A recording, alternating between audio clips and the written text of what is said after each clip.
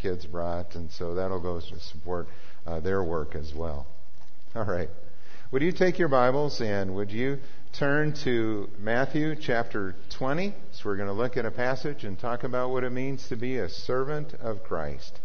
Matthew chapter 20. I'd like to begin at verse 17. Now, as Jesus was going up to Jerusalem, he took the 12 disciples aside and said to them, "We are going up to Jerusalem, and the Son of Man will be betrayed to the chief priests and the teachers of the law. They will condemn him to death and will turn him over to the Gentiles to be mocked and flogged and crucified. And on the third day he will be raised to life." And then the mother of Zebedee's sons came to Jesus with her sons, and kneeling down asked a favor of him. "What is it you want?" he asked. And she said, "Grant that one of these 2 sons of mine may sit at your right and the other at your left in your kingdom." "You don't know what you are asking," Jesus said to them. "Can you drink the cup I am going to drink?" "We can," they answered. And Jesus said to them, "You will indeed drink from my cup. But to sit at my right or left is not for me to grant. These places belong to those for whom they have been prepared by my Father." And when the 10 heard about this, they were indignant with the 2 brothers. And Jesus called them together, and he said, "You know that the rulers of the Gentiles lord it over them, and their high officials exercise authority over them. Not so with you. Instead, whoever wants to become great among you must be your servant, and whoever wants to be first must be your slave, just as the Son of Man did not come to be served, but to serve and to give his life as a ransom for many." And as Jesus and his disciples were leaving Jericho, a large crowd followed him. 2 blind men were sitting by the roadside, and when they heard that Jesus was going by, they shouted, "Lord, Son of David, have mercy on us." The crowd rebuked them and told them to be quiet, but they shouted all the louder, "Lord, Son of David, have mercy on us." And Jesus stopped and called them.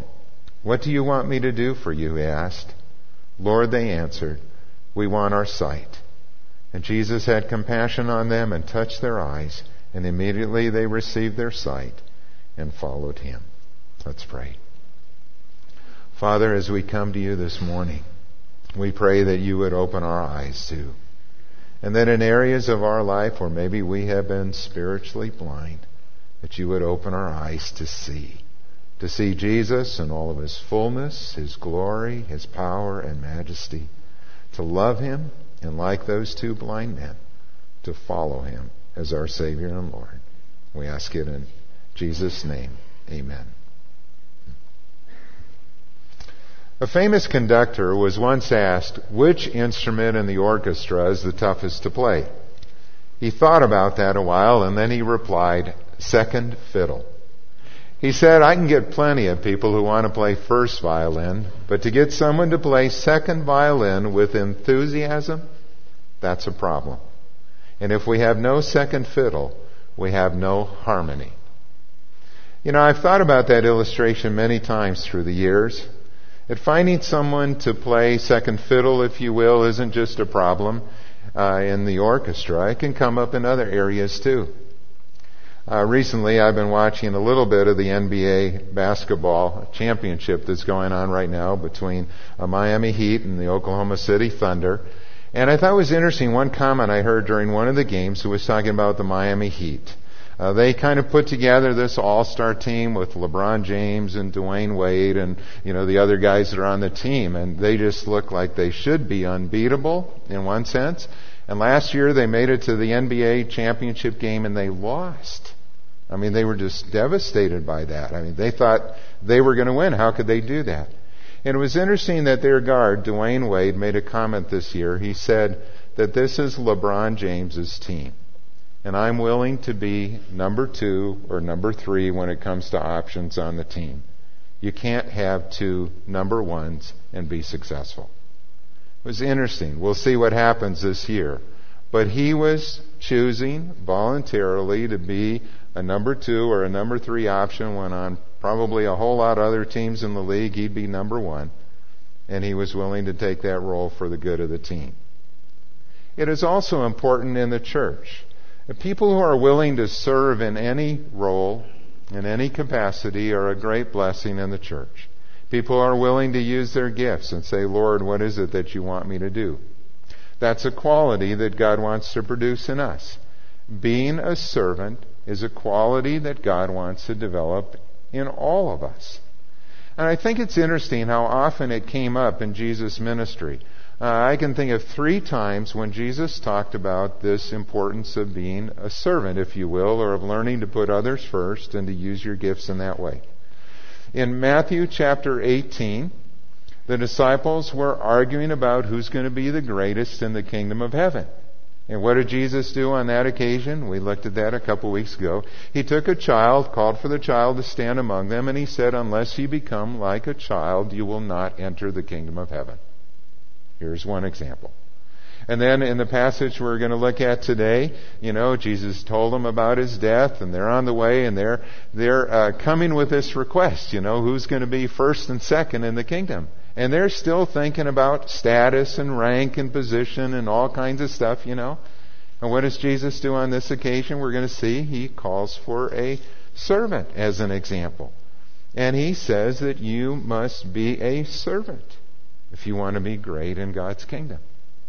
And then it's going to come up one more time. You'd think that they would have got it, but even at the Last Supper, Luke tells us that there at that meal they were arguing among themselves about who was going to be the greatest, And here they are having a Last Supper. They're there in the upper room, and there's nobody there that's going to take the role of the servant to wash their feet. And so what does Jesus do? Jesus takes up the basin and the towel. And he says that I am among you as one who serves. And what I have done for you, you should do for one another. I think the fact that it is repeated, anytime you have repetition in Scripture like that, it means that this is something important. Pay attention. And I think it also shows how difficult it is for us to do it, to learn to be a servant. And if we are going to be servants of Christ, then we need to understand what Jesus taught in this passage. Number 1, Jesus challenges our assumptions about greatness and success. We tend to look at greatness and success the way the world does, in terms of, positions or status or accomplishments or money or power or influence, all those kind of things. And Jesus doesn't look at greatness in that way. Let's begin in verse 17. As they were going to Jerusalem, Jesus took the disciples aside, and now for the 3rd time he tells them exactly what is going to happen to him. He tells them that the Son of Man is going to be betrayed to the chief priests and the teachers of the law. They will condemn him to death, and they will turn him over to the Gentiles to be mocked, flogged, and crucified. And on the 3rd day he will be raised to life. Now there's a couple things that Jesus says here. Even though it's the 3rd time that he told them what's going to happen, for the first time he tells them how he's going to die. He's going to be crucified. And he tells them by whom. That he's going to be handed over to the Gentiles, or will be the Romans who would rule. And they will be the ones who would put him to death. But he would rise again on the 3rd day. It's stunning how specific his prediction is. It's an evidence of his deity again. He knows exactly everything that's going to happen to him. Yet he goes to Jerusalem. He doesn't evade it. He doesn't try to run from this. He knows the reason that he has come.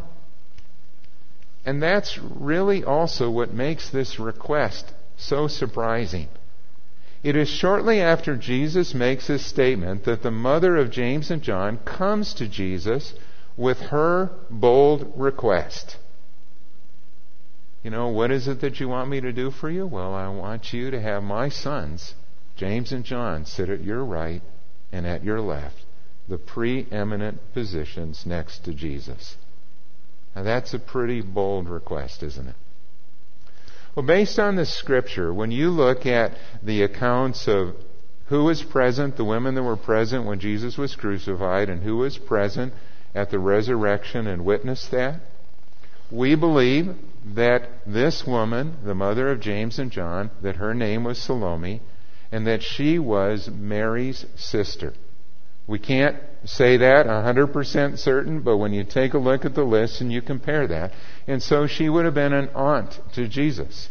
And James and John would have been cousins. And perhaps she's thinking about Jesus' statement when he said that, that to the disciples, that you will sit on the 12 thrones judging the 12 tribes of Israel. Maybe she's thinking about that, and she's going, well, Jesus, she's coming as an aunt and asking this favor, and maybe you'll grant to your cousins to be, kind of first and second in your kingdom. I also think about the nickname for James and John. Remember what they were called? The Sons of Thunder. And maybe they got some of their assertiveness from their mother, who came and made this request. And so here Jesus replies to her. And Jesus' rebuke is gentle.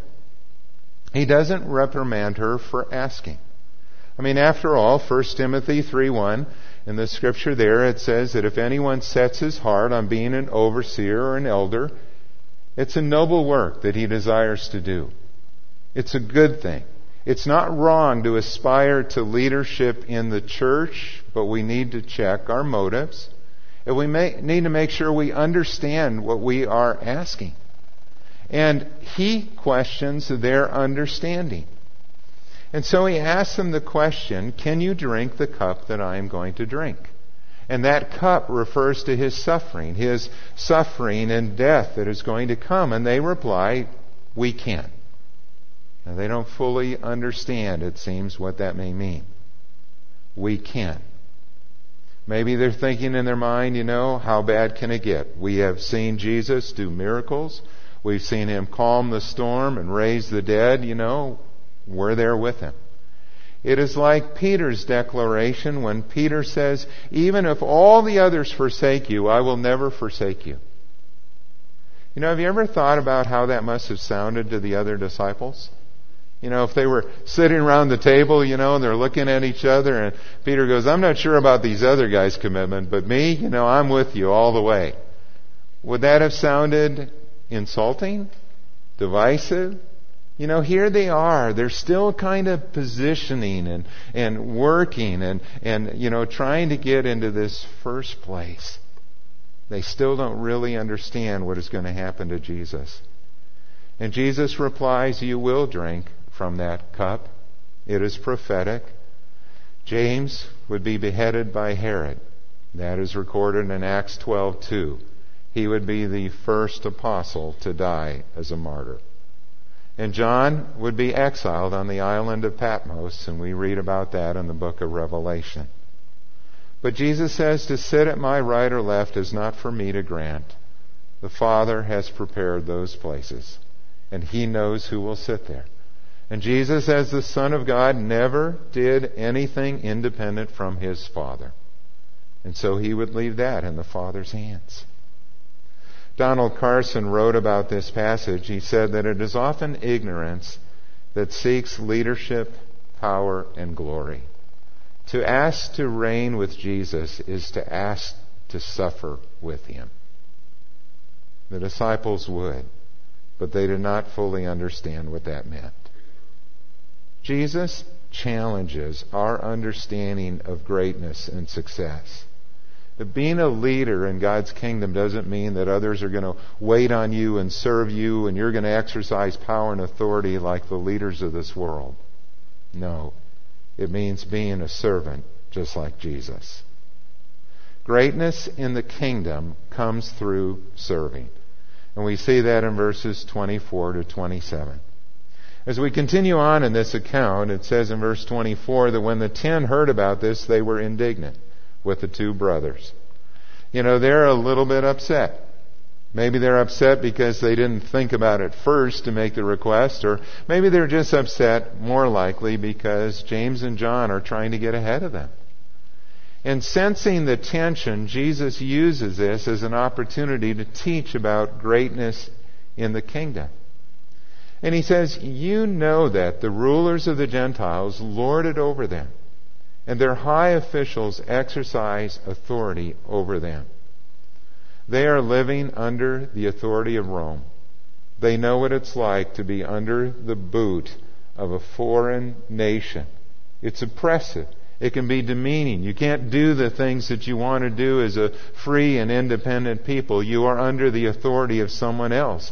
And they know how that power was often abused in terms of money, taxation, putting people into service or work that they didn't want to do. And Jesus says, not so with you. The world values power, authority, money, status, but not so with you. World rulers do not provide an example of the kind of leadership God desires in His kingdom. If you are looking at them as the model, you are mistaken. Instead, Jesus says, whoever wants to be great among you must be your servant. And whoever wants to be first must be your slave. And those two words that He used, the word servant is the word diakonos or deacon. It was a servant who worked for hire to maintain his master's household or property. A slave was someone who was pressed into service. They didn't have a choice in the matter. They were forced into service. They were captives, if you will. But they were the two lowest positions in society. Now, I don't know what Jesus would have picked for examples today. What He might have said. We could speculate on that, but it's really not that important. What we need to understand out of this is that when Jesus is talking about the kingdom of heaven and greatness, He's not saying it's to be like a king or a governor or a military ruler. He is saying greatness in the kingdom is to be a servant, a slave. Wow. If you want to be great in God's kingdom, learn to serve. Don't worry about your rank or position or your reward. Follow Jesus. I think that here is a great opportunity for us to be different from the world around us. Here's a great opportunity for the church to live in a way that shows the reality of Jesus Christ in our life, and you can apply it in many different areas. For example, in the area of sports, how do we handle winning and losing? There are a lot of athletes today who are very arrogant and boastful, about when they win or how great they are, and you can see it in the way that they kind of point to themselves or call attention to themselves. And they're concerned about their position, the amount of money they make, all kinds of things like that. I think one of the most outlandish statements I'd ever heard, and some of you remember it, was when one of the Minnesota Timberwolves players was offered a contract that would pay him $14 million a year, and he turned it down and said, I got to feed my family. And you just go, these guys don't get it, do they? They're just so far out of touch with reality. And they think more of themselves than they should. But there are other athletes who are humble and gracious in victory and defeat. And it's not about them, it's about the team. And they point to the others on their team, and they give credit to other players. Because again, there's no I in team. What about in business? Several years ago, Jim Collins wrote a book called Good to Great that became a bestseller. And he talked about something in that book that he called Level 5 leadership. When he looked at some of the most successful companies in America and he looked at those who were leaders of them, he saw differences in those executives or CEOs. And he talked about that in his book. And he wrote, in his opinion, the best kind of leadership was what he called Level 5 leadership. And he used words like humility and modesty to describe them. They were gifted, talented leaders, but they didn't talk about themselves. They didn't want to do that. They would talk about their corporation. They would talk about the contributions of others. He used the word servant leader to describe them.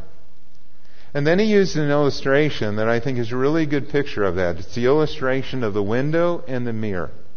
That a level 5 leader, when things are going well in his organization, or you could apply this to the church too, he looks out the window and he gives credit to everybody else. And he says, I want you to see what they're doing, or look at that, and he praises the work of others. And when things are not going well, he looks in the mirror and he says, what can I do differently? What's my part? What's my responsibility in this? And he talked about how an ego-driven leader in a corporation does the exact opposite. The window and the mirror still applies, But when things are going badly, he looks out the window at who he can blame and whose head needs to roll. And when things are going well, he looks in the mirror and he pats himself on the back and he says, aren't I doing a great job? Kind of like Nebuchadnezzar in the book of Daniel, who boasted about all of the gardens he had made and all of the kingdoms he ruled and all of his power and might, until God humbled him. He said there's another interesting thing about a level 5 leader versus a ego-driven leader, is when it comes to raising up future leaders, a level 5 leader is very concerned about that, because it's not about himself, it's about the corporation. It's about the work. And so he is busy raising up future leaders. An ego-driven leader often even sets up his company for failure because he wants it to be about him. And so he's not thinking about raising up the next generation, because when he leaves, he doesn't really care what happens, and he thinks that will enhance his reputation. And it doesn't work that way. Even in business, we can be different in the way that we go about our work and give credit to Christ. In marriage, I ran across an illustration of a pastor who, in his marital counseling, has often suggested this to couples that are dealing with difficulties in their marriage. He challenges them to go for 2 months without asking for anything for themselves. Don't ask for anything for yourself. Just during those 2 months, ask, what can you do for your spouse? And he goes, it's amazing to see the reaction. I mean, some couples they're kind of threatened by that. Like if I don't ask for something, my husband's not going to do anything around the house. Or, I won't get anything done around here. Or, they kind of look at it from that perspective. But what happens for those that are willing to do it is that it's a paradigm shift, where you go from seeing the marriage just about you and your needs to where you look at the needs of your spouse and you serve one another, and a change takes place. Now, it's not wrong to express your needs or to ask for them, but what he's doing is trying to break a pattern of maybe criticalness or disappointment or thinking it's about you, and changing that around to see how you can serve one another in a marriage and establish healthy new patterns. And in the church, we just came off a great week with VBS as an example of what happens when people use their gifts to serve one another. And in this case, with VBS, about making it a great week for the children in our church and in our community. And we see the fruit of what God does when people work together and lift up Jesus Christ and give Him the credit. Being a servant is a way that we can make a difference in our world. And if we want to be a servant, then thirdly, we need to follow Jesus Christ. He is our example, and that becomes so clear here in the passage that we look at. In verse 28, Jesus said that He was calling them to be this servant, just as the Son of Man did not come to be served, but to serve and to give His life as a ransom for many. Again, He is our example. If anyone had a right to be served, it is Jesus. He's the Son of God. He's the ruler of the universe. He's the Almighty One, who is now seated at the right hand of His Father in heaven. But He was willing to lay aside His glory to come to earth, to take upon Himself our humanity and become like us. He came not to be served, but to serve and to give His life as a ransom for many. I want to explain a couple words there that are important. That word ransom, in Greek it's lutron. It was the most commonly used word for the purchase price of freeing a slave. If you were to go to the slave market where people were being sold to others as property, the price you would pay would be that lutron, that ransom price. And Jesus said that's why He came. He came to give His life as a ransom for many. And the word for there in Greek is the word anti or anti. It means in place of or instead of the many. Jesus understood that His death would be a substitutionary death. That He would die in our place. He would take upon Himself our sins, pay the penalty that we deserve because of our disobedience, so that the righteousness of God would be satisfied and we could be free. And that freedom comes when we place our faith in Jesus as our Savior and Lord. It is one of the clearest statements of Jesus' understanding of His mission. And again, Jesus didn't have to lay down His life for us. He chose to do that. Willingly, voluntarily, He chose to become a servant, to die in our place. And because of His obedience, Paul tells us in Philippians that God has exalted Him to the highest place and given Him a name above every other name. I want to share with you an illustration that is like that. Self-sacrifice, freely done, willingly done. In a couple weeks, we are going to celebrate our nation's independence on July 4th. It'll be 236 years that we have enjoyed the freedom we have as a country. There were 56 men who signed that Declaration of Independence. Have you ever wondered, or have you ever looked at what happened to those men who signed that declaration? They did not enjoy the freedoms that we did. They risked their lives for the sake of their children and their children's children and generations to come. And 5 of those signers of the Declaration were captured by the British as traitors, and they were tortured before they died. 12 had their homes ransacked and burned. 2 lost their sons in the Revolutionary Army. Another had 2 sons captured. 9 of the 56 fought and died from wounds or hardships of the Revolutionary War. And what kind of men were they? 24 of them were lawyers and jurists. 11 were merchants. 9 were farmers and large plantation owners. They were men of means, well educated. But they signed the Declaration of Independence knowing full well that the penalty would be death if they were captured. They signed and they pledged their lives, their fortunes, and their sacred honor. Carter Braxton of Virginia was a wealthy planter and trader. He saw his ships swept away from the seas by the British Navy. He sold his home and properties to pay his debts, and he died in rags. Thomas McKean was so hounded by the British that he was forced to move his family almost constantly. He served in the Congress without pay, and his family was kept in hiding. His possessions were taken from him, and poverty was his reward. Francis Lewis had his home and properties destroyed. The enemy jailed his wife, and she died within a few months. John Hart was driven from his wife's bedside as she was dying. Their 13 children fled for their lives. His fields and his grist mill were laid waste, and for more than a year he lived in forests and caves, returning home to find his wife dead and his children vanished. A few weeks later, he died from exhaustion and a broken heart.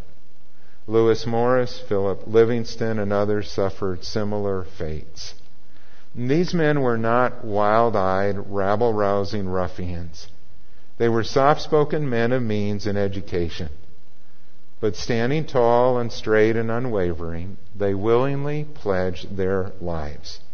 For the support of this declaration, with a firm reliance on the protection of divine providence, we mutually pledge to each other our lives, our fortunes, and our sacred honor. And we are the beneficiaries of that commitment. Just like Jesus, He is our example.